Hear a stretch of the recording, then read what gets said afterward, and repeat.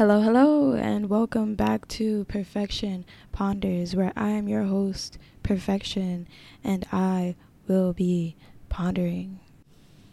This is episode 3, Validation. As we have established, this is a continuation of our conversation around uncomfortable emotions that our schools haven't prepared us to handle, to deal with. And again, people say it is our parents who should be teaching this to us, but oftentimes our parents were never taught that either. So how can they relay the message? So here is a free and welcoming space to explore the uncomfortable and really live in those emotions and try to understand why we feel the way we do. I understand that words of affirmation is considered a love language, but like anything else, too much of a good thing isn't all that great. I should start with an example of which validation, feels tremendous. There's that moment when you accomplish something tremendous and people are just like, whoa, like you did that. That's so cool. When you get a prize, when you get an award, when people just see like, oh, wow, you put a lot of effort into that. Great work. This came out well. Like they see how much you put into something. And that feels beautiful. And yet, there are times when we seek validation, when we're craving validation, when we itch for validation, like a drug. And that is where the problem lies. I'm a pretty confident and secure person. I know I'm not perfect, and I can tell you for a fact that I have faced struggle. But I'm still confident in the fact that I am capable of what I set my mind to and worthy of what I desire.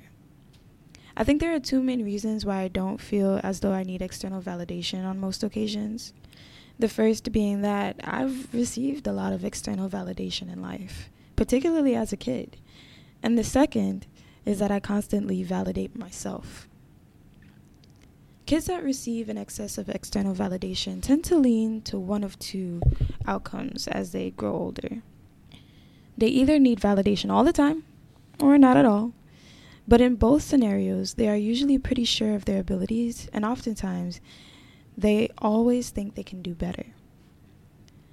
Constant external validation is a nursery for overachievers and success, but also perfectionism and an inferiority complex. The idea that we can never be as great as we once were, or once again being stuck in a paradoxic standstill because variables can always be better and closer to perfection, but never perfect, so we never execute.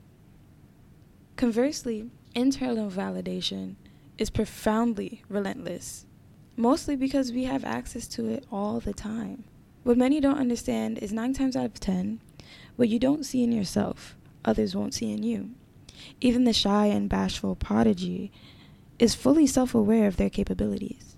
Knowing that you are capable of something is not particularly a success to most people because of that demeaning concept of comparison. Some may argue that comparison encourages advancement and creativity and progression, but I don't think it's the best way to go about it. I think that if that's truly what you seek, then you should look towards competition. Compete with others, compete with yourself. But comparison does a lot more harm than good. Comparison is a killer of joy. I challenge you to praise yourself for every I can.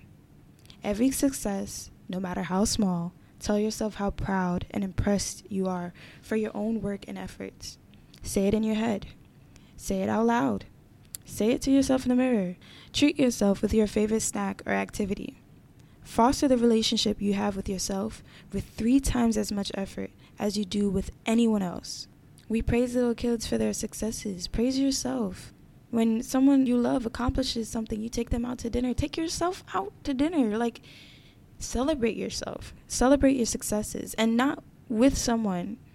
Because in that case, again, you have the validation of someone else. Treat yourself. I'm not saying don't do it. But I'm saying put an extra emphasis on the time you need to be proud of yourself. And tell yourself that you are proud of yourself, because that is most important. I believe that isolation is kind of a culminating experience for a lot of people. And we will all at some point experience some form of isolation. You may even have those people sitting right next to you, but still you feel isolated.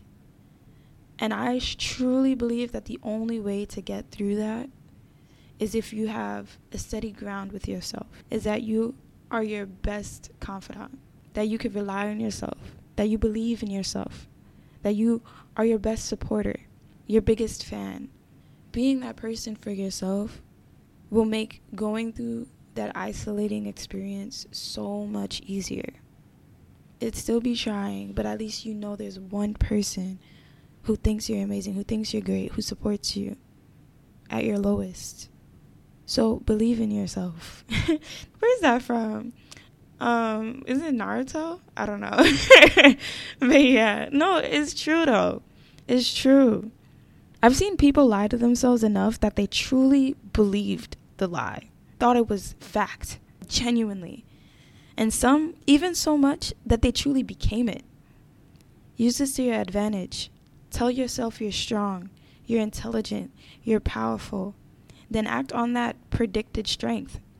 Soon you will realize that you have it, and the external validation will follow. Self-doubt is your greatest deterrent. It is also important that we recognize that external validation can be used against us. It can be weaponized. My biggest problem with external validation is that it has happened to me multiple times where people praise me and tell me how great I am with their own agenda in mind. And a lot of times at my loss, unfortunately. External validation can be used to manipulate. Manipulation, personally, I think it's a really negative thing, but oftentimes it can be quite neutral. For example, a high school art teacher who tells you, oh my gosh, you're so amazing at whatever art this is. You should keep doing it. Wow, I think you can be an amazing artist. And in return, you stay in the program and they continue to get funding for it.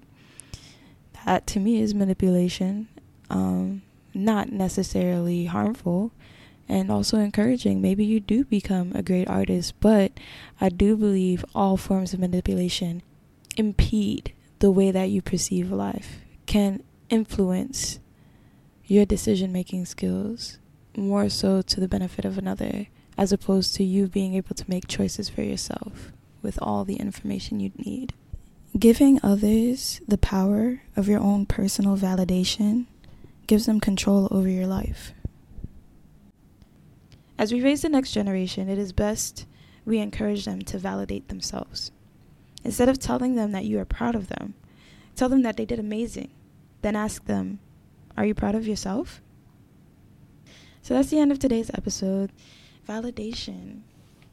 No, it's not particularly something that I often struggle with. I think I've definitely had my moments, but 9 times out of 10, I'm good without it. And I really, really hate ingenuine forms of validation. Like, at that point, just don't say it. It's cool. I got me. And I think everyone should feel that way. Or at least everyone should feel as though they impress themselves. But yeah, thank you for listening. And yeah, follow me on Instagram at Perfection Ponders. And I'll see you around.